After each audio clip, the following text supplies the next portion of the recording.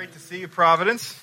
And it is such a blessing, is it not, for us to have so many children at Providence and for us to be blessed in that way. A lot of effort. A lot of effort goes into that. It's sort of interesting that the text that we looked at last week on the Palm Sunday when Christ came into Jerusalem in John chapter 12, well, if you read that same story from Matthew's lens in Matthew chapter 21, it actually says that the children were praising the Lord at that time, and the Pharisees came up and they said, you need to stop them. And God says, but it's from the mouths of infants and babes that God has ordained praise. And so when we see this, it's just a really sweet thing. So we're in John chapter 12. If you're a guest here with us, welcome. If you're in this room or at home or in the amphitheater, welcome. We're thrilled that you have joined us today. We're in a series through John. It's called Fully Alive. And where we found that those words are from John himself. At the end of his book in John chapter 20, he actually tells us why he wrote this 50 years after Jesus rose from the dead. And he says at that point, he goes, "These things have been written so that you might believe that Jesus is the Christ, the Son of God, and in believing that you would have life, full life in his name." And so we've been walking through John. We're up to John chapter 12, and it's sort of interesting that there's sort of like three different big chapters. I know there's more than three chapters, okay? But it's almost like John chapter 1 to John chapter 12 is one chapter, and then John chapter 13 to John chapter 18 is the second chapter, and then John chapter 18 verse 12 through the end of the book is the third chapter. And what those chapters are, in the first 12 chapters of John, it's really the 3 years that Jesus was on the earth teaching miracles. He was with the people. He was preaching. In the second chapter, chapter 13 to chapter 18, is a time when he's just spending in private the week before he dies. In fact, the night before he dies with his own followers. And so it's a very close-knit group. And then, of course, chapter 18, verse 12, all the way to the end of the chapter is when we see the greatest sacrifice in all of history. And so what we find here in our text is really important because it's the closing of one chapter so we can start the next. This 12th chapter, it ends with the very last public encounter where Jesus is going to preach, he's going to say something important, and he's going to invite people to believe in him so they can be made fully alive. And sadly, what we read is that they do not believe. But that doesn't have to be the case for us. And if God would work in our hearts, it won't be the case. And so let's pause and let's pray, okay? Father in heaven, as we open up your word, I pray that you would speak through weakness and you would speak through perhaps even tired minds and tired ears, and that you would, Lord, reach each one of us where we're at. God, would you give us clarity, Lord, to be able to, Lord, to see what it is that you have done in this chapter and to see how pertinent it is for our life even this next week.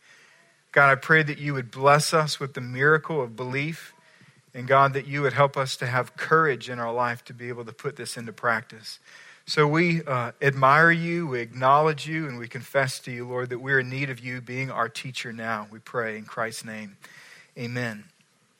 Well, there's a verse in our text. It's in verse 35 and verse 36. And what it says is, while you have the light, believe. And that sort of makes me think of almost a word picture. And so if you can, just think in your mind, right, that you're a kid and you scale a fence, and the fence has a big sign on it that says no trespassing. And the reason there's a fence around it and the sign is on there is because there's a cave that's been forbidden, that's dangerous to people. And so they've marked it off saying, don't go in there. And yet you and I, we scale the fence and we go and we enjoy the cave. We're in there when all of a sudden the shaft breaks and we're trapped inside. We have to kind of find our bearings. And so we sit down as the dust settles, and eventually we remember that we have a flashlight. We've already learned from our screaming and yelling for help that there's nobody who's there to help. And the reason there's nobody there to help because nobody knows that we're there. And with our flashlight in hand, we start looking around this cave, perhaps a little bit more hoping for some way, and all of a sudden we see a path. But the path is difficult. It's hard. It's narrow. It's exclusive. And we look at that, and that causes fear within us. And so we sit down comforted by the light that we have. And minutes turn into hours, and eventually hours. We start looking around, and we think, you know what? My flashlight is beginning to dim. And at that moment, we recognize that time is of the essence. And while we have light, we need to act. And that's what John chapter 12 is all about. He says that you and I, that we've all scaled a fence that said no trespassing in order to go into a cave that's been forbidden. Places that God said, this is sin and this is righteousness, and we said we want to go anyway. We get in there and we're trapped, and it's dark and it's perilous and it's very destructive, not only to us, but to the people around us, our sin.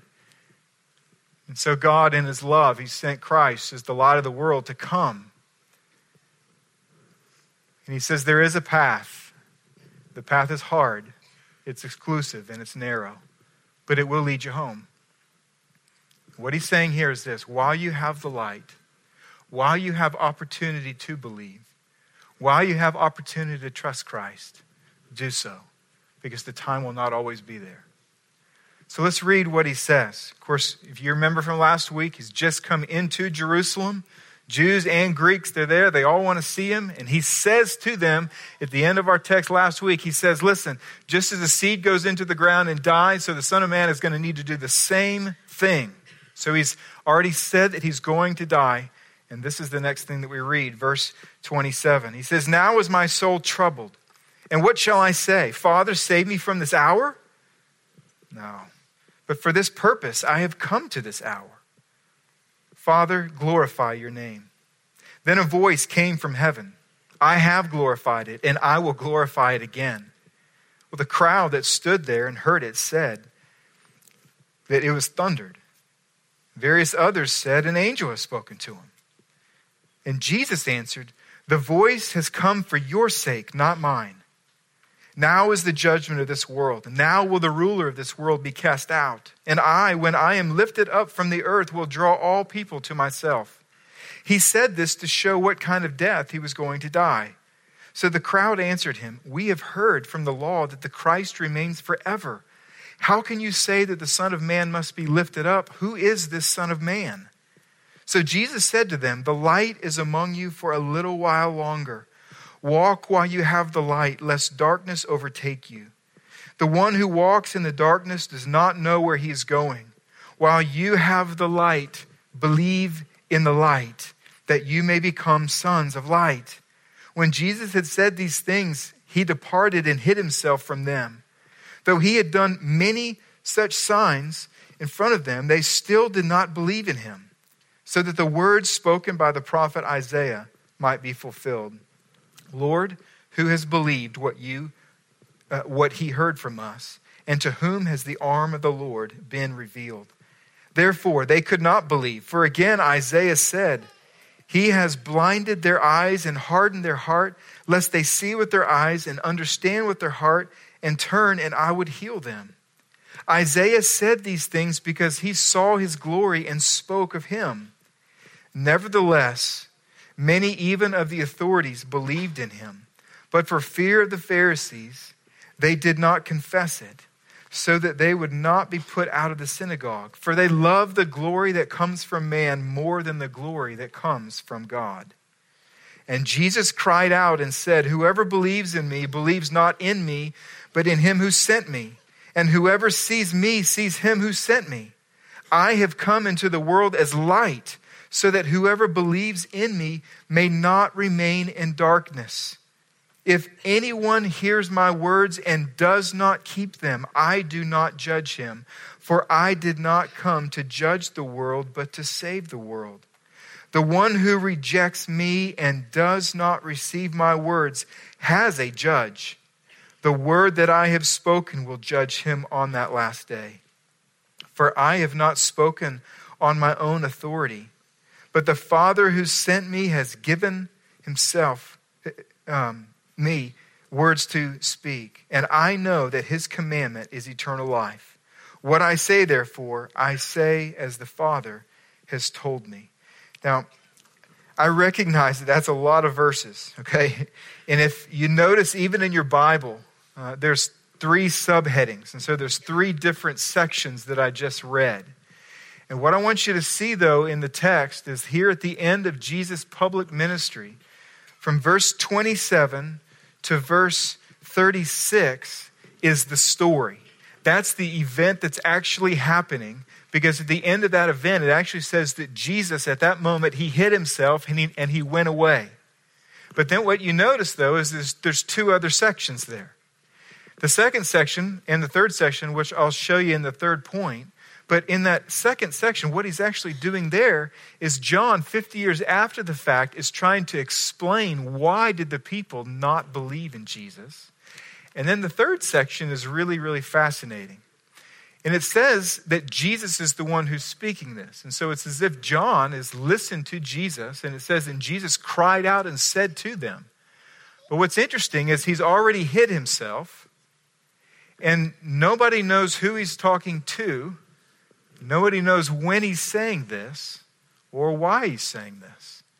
And so there's a lot of people that kind of look at that and think, what's really going on there? And there's really uncertainty as to when, sort of that context. But what a lot of people believe, myself included, is that John is actually using the words that he has heard from Jesus over these 3 years to form a thesis of the first 12 chapters of his book. Because what you find in there is all of the themes of light and the word and the one who's sent and believe and darkness, all of the things that I've been teaching you for the whole year through John chapter 1 through John chapter 12. And so what I want to do, though, is show you one big idea that's really found in that first section.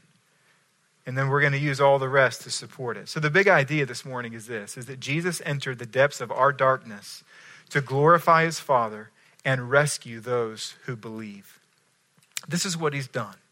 Now I want to do that in 3 different smaller chunks. The first is this, is that Jesus entered the depths of our darkness. My mind sort of buckles under the pressure when I think of the words, what you see here, when it says, now is my soul troubled. I don't know if you've ever been to the gym or perhaps watched weightlifting on, some screen, but it's sort of interesting is as you lift weights, the more tired that you get, the more muscle fatigue you have, the more awkward you look on your last set, right? And so if you're doing 12 sets of a certain amount of weight, your first 1 and 2, you really go, and all of a sudden you start slowing down. And by the time you get to the very end, everything is in fatigue. And so you see people's face get real red, and if they have one arm that's stronger, it starts to go up one side like this, and they're straining. And this is what happens to my imagination when I hear that the Prince of Peace says that my soul is troubled. Think about that for a second. That Jesus is under such stress that all of a sudden, without any warning, he just blurts out, now is my soul troubled. Now, I understand the idea of feeling troubled. Or I feel troubled, at least a measure of it every day. And you probably do in some aspect as well. When I'm driving out in the road and I see traffic in front of me, right, I feel a measure of trouble. When I'm late for a meeting, I feel a measure of trouble. When I fail, I feel a measure of trouble within my heart. When I'm trying to pick out a shirt, I feel a measure of trouble. It doesn't take much for me to feel a measure, maybe just a small amount of feeling troubled. But my whole imagination simply locks up when I think of Jesus. And the reason is because this is the Son of God, the Prince of Peace, who created all things by the power of his spoken word. Job tells us of Jesus Christ, the second person of the Trinity. He says that this is the man that stores up wind and sends it on its way. And we've seen multiple times through John people being troubled. In John chapter 2, Jesus' mother Mary is troubled. She's at a wedding and they run out of wine and she doesn't know what to do. She's frantic. She feels a measure of trouble. Jesus doesn't feel trouble. Instead, he just takes water and he makes it into wine. In John chapter 6, a lot of people are hungry, and his disciples are troubled that all these people who've been listening to Jesus speak all day, that they're hungry and there's a long way from where they can find food, and they're all troubled and they're anxious about things. And he's not troubled. He says, what do you have with you? And he goes, well, we got this little bitty bread and a little bitty fish. And all of a sudden, Jesus takes that and he multiplies it and feeds 5,000 families in one afternoon. We saw in John chapter 11, some of his friends, Mary and Martha, they're really troubled because their brother is, first he's sick and then he dies. And that's the first instance that we see in John where Jesus actually wept, that he expressed trouble in his heart. And now here what we find is this one who has all authority over everything. He's sovereign over everything that there is. He has a human heart that he's taken on in the incarnation when we celebrate Christmas. And this heart is feeling troubled. His soul is troubled. You see, he's just told us in the last chapter, or in the last section, that he's like a seed that's going to go into the ground. He's going to die. That his hour had come.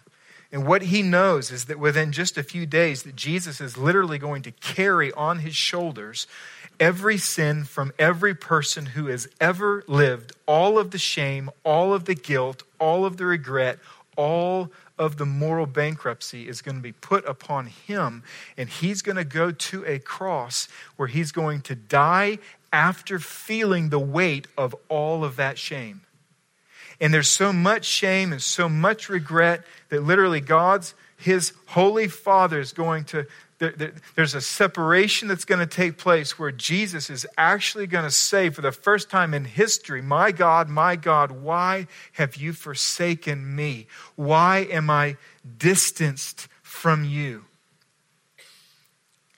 And all of this causes Jesus' soul to feel trouble. But isn't it good news, Providence, that the weight of all of this was not too much for Jesus' courage, even though it was sufficient to shake his peace and trouble his heart? A lot of us, we love Christmas. We love the light of Christmas, and we even talk about our Christmas. What are we going to do for our Christmas? And I just want you to know something. We have our Christmas because he felt our trouble. Those little words at the beginning of this section, they're not insignificant. That the Son of God would say, I feel troubled, after he has said, I'm going to die for the sins of the world. So by way of application, I just want to encourage you. Let's draw near to Christ since he drew near to us. Why do I say this? Why is this the application for these little bitty words, these 5 words at the beginning? You think, Brian, you have wasted a whole point on the first. You got all these verses you got to get through, and you're stalling on now is my soul troubled. That's exactly what I did. Okay, I need you to feel the weight that Jesus felt, so that you will run to him. You see, when I see an emotional Jesus, a troubled Jesus, I'm reminded that he's not an ideology. He's not a religious movement. He is a person who took on flesh to feel our trouble, to get into our dark pit and say, I am your light. I want you to think about this for a second. Don't shout it out, but what's the greatest regret in your life as it relates to your personal sin? You think about your life, think about your history, and you think, okay, there's one thing, like if you could have one mulligan in life about a particular sin of not committing that, which one would you not do? What I want you to know about that is this, is that Jesus, you can draw near to Jesus even in that, and the reason is because he understands. You see, 2 Corinthians 5:21 says that for our sake, he made him to be sin who knew no sin. And what that means is there's a lot of pronouns there. It says, for our sake, that's us, he, God the Father, made him, God the Son, to be sin, even though he had never sinned. And what that means is this, you can draw near to Jesus because not only is he sympathetic, but he's already felt the shame of your worst sin. You say, well, this is my worst. It was immorality, or it was unfaithfulness, or it was idolatry, or it was abortion, or it was whatever it is. Whatever your sin is, lying, what your greatest weight within your heart that maybe no one else knows but God himself, I want you to know something. Not only does he know about it and is willing to forgive you for it, but Jesus has already felt all the weight that you feel. And so he can sympathize with you. And that's why Hebrews tells us that we do not have a high priest who is unable to sympathize with our weaknesses, but one who in every respect has been tempted as we are, yet was without sin. So what do we do because we have this high priest? He says, let us then with confidence draw near to the throne of grace that we might receive mercy and find grace to help in time of need. You see, this is the hope that you have. And I just want to encourage you as individuals and us as a church body, make Christ a part of your day. Make him part of your Christmas. We get our Christmas because Jesus felt our trouble. Well, the second thing I want you to see is why did he do this, right? So he entered the depths of our darkness. The second thing is Jesus entered our darkness to glorify his Father. To glorify his Father. I love how Jesus models throughout his life everything he instructs us to do in the rest of the New Testament. There's a little verse, it's in Philippians chapter 4, and it talks about what do you do when you feel troubled. He says, do not be anxious about anything, but with everything, by prayer and supplication, with thanksgiving, present your request to God. And then he says this, and the peace of God, which transcends all understanding, will guard your hearts and your minds in Christ Jesus. In other words, when you feel troubled, you need to pray. The antidote to anxiety is prayer. It's getting into the presence of God. And so what is the next thing Jesus does? Who does he talk to next? He doesn't talk to Peter or anyone else. He talks to his Father. He starts praying and he says, Father, what should I pray? Save me from this hour? Well, I can't pray that because it's for this purpose that I've come to the earth. This is the point of the hour. And so this is his petition. He says, Father, would you glorify your name? It's interesting in the Bible, in the New Testament, there's a few times when God actually answers back audibly from heaven. One was at his baptism. Jesus is baptized, and all of a sudden it says that there was a voice boomed out of heaven. It said, this is my son with whom I am well pleased. There's another time when he takes three of his buddies, right? Peter, James, John, they go up on a mountain and all of a sudden he's transfigured. He starts glowing. All of his earth suit is sort of pulled back and we see the full display of his glory that will be seen in heaven. It says that his clothes lit up like the sun. His face was like as bright as the sun. And all of a sudden it says that two superheroes from the Old Testament show up, Moses and Elijah, the lawgiver and the greatest of prophets. And Peter, in this moment, he feels like he needs to talk. I don't know why, but that's what Peter did. He felt like he had to talk at the worst times. You know, he was that guy at Christmas dinner. You know, and so here he is. He goes, you know what? This is a great experience. I'll tell you what we should do. We should stay here for a long time. So let me build 3 tents. There's 3 of you and there's 3 of us, and we'll just kind of tent with you. It'll be really cool. And all of a sudden, there's a voice boomed out of heaven, and it said, this is my paraphrase, Peter, shh. He says, listen to my son. And now here's the third time. Right before he's about, this is just a few days now, before he's going to go to the cross. And he says, Father, would you glorify your name? And all of a sudden there's a voice from heaven, and it says, I have glorified it, and I will glorify it again. Well, the people are confused. They think they hear something that, well, it was probably thunder because it couldn't be a voice. And other people said, no, I heard words. There's like words. I heard syllables and all of that. And it must have been an angel speaking to him. And Jesus comes on the scene and he goes, look, guys.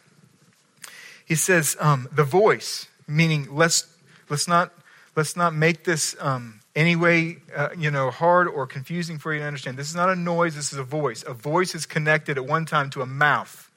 A mouth is connected to a person. That's God. God spoke. You just heard God speak. And he says, the voice has not come for my sake. It's for your sake. Now think about this for a second, okay? This is important. Jesus says, God, Father, would you see to it that your name is glorified?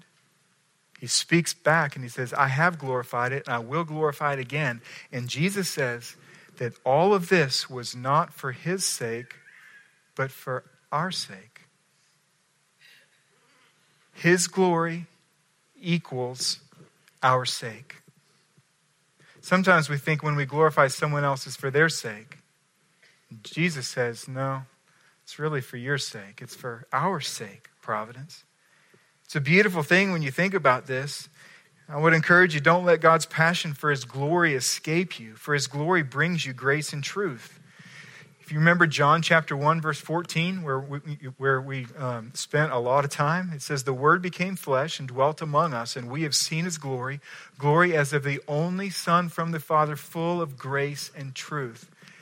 Now, I love illustrations, and I try to find one to help you understand what I'm trying to think about, but sometimes it makes me nervous because you can take an illustration the wrong way, in particular when you're thinking about God, and you can make it say things about God that really aren't true about God. But I'm going to walk out on the plank, and hopefully this will help. Okay, how does God's glory and us receiving grace and truth help? I want you to think like a campfire. You have fuel, you have wood, and there's a fire. And every time you add what you have to the fire, what happens is it gets brighter and warmer. Now, its brightness and its warmth, it's not for its goodness, it's for ours. It benefits us. So when we spend our life living for the glory of God, what we find is we actually experience more warmth and more light, more truth and more grace. And this is what Jesus is caring so deeply about. And so you got to ask the question, well, how would Jesus' death glorify God the Father? Well, the Bible tells us that when we sinned against God, that God the Father made a promise to send a rescuer to do 3 specific things. Now, there's really more than that, but our text talks about 3 answers to 3 of them, and so I'm just going to give you the 3. One of them from Isaiah 32, it actually says that the coming Messiah would bring justice and righteousness to the earth.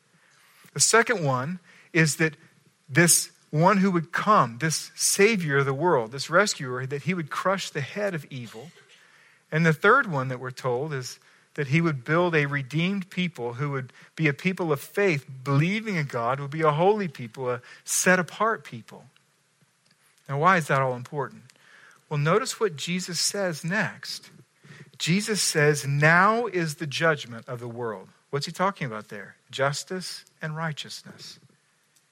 And now will the ruler of this world be cast out. Who's he talking about there? He's talking about the presence of evil. That now this is going to happen. I'm about to go to the cross. And when I go to the cross, the head of evil is going to be crushed. And then he says, and I, when I'm lifted up from the earth, will draw all people to myself. What is he saying there? He's building a faith community. He's building a family.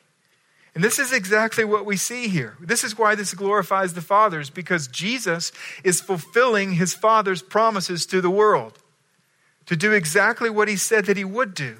When he says, now is the judgment of the world. This is amazing because each one of these things, right? It's for the glory of God, but we receive grace and truth because he's willing to actually endure our trouble. So what do these mean? When he says, now is the judgment of the world, you have to understand that when Jesus took on our sin, and he took it to the cross, that the full display of God's justice was met upon him because he was carrying all of our sin. And that forever changed final judgment for all of us, because now final judgment for all of us, when you stand before God, it's not going to be a measure of scales of righteousness. It's going to be with Jesus, without Jesus. That's it. If you're with Jesus, you're righteous. If you're without Jesus, you're not. So that's why he says, now the judgment has come. What's about to take place right now will be the pivot point for the soul of every single person who's ever lived for all eternity. Now is the judgment. And then he says this. He says, now the ruler of this world will be cast out. What does he mean there? Well, if you remember, in fact, we're going to read this very, very shortly, next chapter, in chapter 13. That Satan tries to enter into Judas in order to disrupt Jesus and to try to spoil his plans, in essence. It's interesting, the Bible tells us that he failed. You see, when Jesus took all of our sin to the cross, what happened is Jesus took away the only weapon that Satan has against you and me, and that's a valid accusation about our sin. So you think about a courtroom. In Satan, he's bringing accusations against each one of us. That's why the Bible calls him the accuser. And when Jesus took our sin to the cross and we believe in Jesus, what that means is this, is that his briefcase as it relates to you is now empty. There's no evidence left because it's all been perfectly and justly taken care of by the death of Jesus Christ. And the third thing, it says that Jesus is building this community of faith, that when he rises from the dead, that people will come and draw near to him. That people from every tribe and tongue and nation will look to Jesus, and all of this will honor the word of the Father. Now, if this is true of Jesus, it's also true of us. And so by way of application, I just want to encourage you, let's worship God and give him all the glory. When we talk about worshiping the Lord, we did a whole summer series. Right? Worship is our joyful response to the work and the worth of Jesus Christ in everything that we do. And it's interesting that the more consistently that we direct our day towards him, when we invest our morning to try to allow him to inform the rest of our day, the more grace and truth we receive from him, the great fire. And so I just want to encourage you, right? Spend your life, invest your Christmas worshiping Jesus. The last thing is Jesus entered our darkness to rescue those who would believe. You see, here at the end of his public ministry, Jesus makes things real simple. And he says, guys, the light is with you for just a little while longer. While you have the light, believe in the light so that you might become sons of the light. In other words, what he's saying is, I realize you don't know everything. You still have questions, but you do have enough information of what you must know to believe and be saved. So believe. And it says that once he said these things, he departed. Now, it's interesting as you look at Jesus' thesis of his ministry, where from verses 44 to verse 50, what you see there is he keeps saying, whoever believes in me, believes not in me, but him who sent me. And what's so sad is that the people chose still not to believe. We read that in verse 37. He says, though he had done so many signs before them, they still did not believe in him. And John wants us to know why they were not believing, so his readers would not make the same error. And so he adds this second section from verses 37 to 43 to tell us why they didn't believe. We read it, but you notice there that there was 3 reasons. 3 reasons why they didn't believe. Why the caution tape was so wrapped around the human heart that it just kept people, even though they're in darkness, and Jesus is the light, they just can't get there. They can't believe. And some of you may be right there. So why is it? Well, first, if you notice in verse 38, John quotes Isaiah 53, verse 1. You can go in your Bible at some point in time. You can look up Isaiah 53, 1, and you'll see the exact same words that you see there in verse 38. What's interesting is Isaiah 53 is the chapter about the Messiah who would come and suffer. And the very next 2 verses say this. It says that he had no form or majesty that we should look at him, and no beauty that we should desire him. He was despised and rejected by men. In other words, for people who were expecting a celebrity, powerful Messiah, who would build a kingdom on earth for Jews and who would reestablish the temple and who would remain forever, a suffering, lowly, humble Messiah was one that they just couldn't swallow. They just couldn't believe in. And some people today, they look at Jesus, and because he's not a conquering hero from what history, he died on a cross. He was humble. They say, well, that's not the kind of Savior that I need to get out of my darkness. The second reason you see in verse 40, he quotes again from Isaiah chapter 6, verse 40. He says that he's blind to the eyes and the hearts, and the eyes and the hearts. He goes, otherwise I would heal him. Now what's happening in Isaiah chapter 6? When Isaiah chapter 6 is when Isaiah he goes into the temple and he sees God. He sees angels, like he has a vision of God himself, and angels are flying around saying, holy, holy, holy is the Lord Almighty. The whole earth is full of his glory. And all of a sudden he looks at the holiness of God and he remembers that he's there, and he's like, I'm not holy. So he says, woe is me. I'm undone, for I am a man of unclean lips, and I live among a people of unclean lips. And so God sends an angel to take one of the coals from the altar to come and touch his lips in order to atone, to purify symbolically the sin of his lips. And all of a sudden now he's purified, and God says, now who's going to go for us with this message of my holiness? And Isaiah goes, well, I'll go, send me. And God responds to Isaiah and he says, you're going to go. And you're going to spend the next 60 years of your life telling the message of my holiness. And I want you to know something, Isaiah. People are not going to believe you. And this is what John quotes for us right here is the second reason. Some people look at Jesus and they see a lowly Messiah and they think, I can't worship that. Some people see a holy Messiah and rightly conclude that that holy Messiah is going to cause them to repent of sin that they love, and they say, I can't follow that either. And then there's a third. We're told in verse 42 that some of the authorities believed, but they wouldn't do anything with their belief for fear that they would be thrown out of the synagogue. And then he tells us the motive. He says, for they love the glory that comes from man more than the glory that comes from God. So some people reject Christ because he's lowly. Some people reject Christ because he's holy. And some people reject Christ because he's an interruption to their self-love. And I would just beg you this Christmas, by way of application, let's trust Christ with the truth that we do have. Some of you maybe have not yet trusted Christ, and you look at this and you think, well, I still have questions. We want to help you answer those questions, but let me tell you something.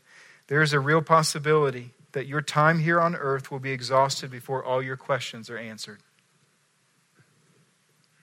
And there is a time when light is here and you have a moment in time to trust Christ. And I would just plead with you, maybe not act on what you don't know, but act on what you do.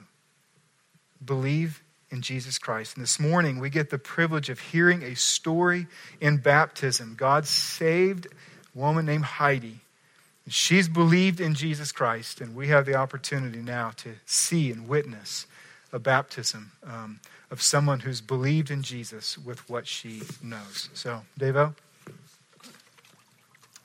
Well, good morning to you, Providence. And as Brian has said, it is such a joy when people believe this gospel. God opens their eyes and they're able to see their sin for what it's worth and for Jesus for what he's worth. And this morning we've got the great joy to meet Heidi Bayerlein. Heidi, Kevin, and Taylor became our neighbors about 3 years ago as they moved into our neighborhood, and had the opportunity to invite them over to our fall festival and just hung out there for a little bit. And then they're from Wisconsin, which it feels like it's Wisconsin. We're in Wisconsin outside right now. But from up there in the cold land, and has been down here for some time. They've had the opportunity to really get engaged with Starting Point. That's a life group that we have here that help many, maybe some of you where you are, ask questions, good questions about the reality of God and who he is and how to trust him. And through that and through a group that follows that called Follow, she came to a point of just surrendering. I really appreciated, Heidi, the way you said it. There's a lot of times when things are going well that we follow God, and or maybe we think it's going so well that we don't draw near to him. And then when it gets really bad, we run to God. And Heidi, I was really encouraged just how God opened your eyes to that truth in your own life, that when things were going good, you actually were running to him some, and then when it went bad, you wanted to control that and take that and kind of try to fix it yourself. And when as you studied the scriptures and saw how Christ actually wants all of it, it was just a sweet joy to see God do that in your heart. And so this morning, it's our joy to celebrate and your life group's back there at the back. They're waving at you. And so it's our joy to be able to, it's my joy, not only as your neighbor, but also as your brother in Christ, to baptize you in the name of the Father, the Son, and the Holy Spirit.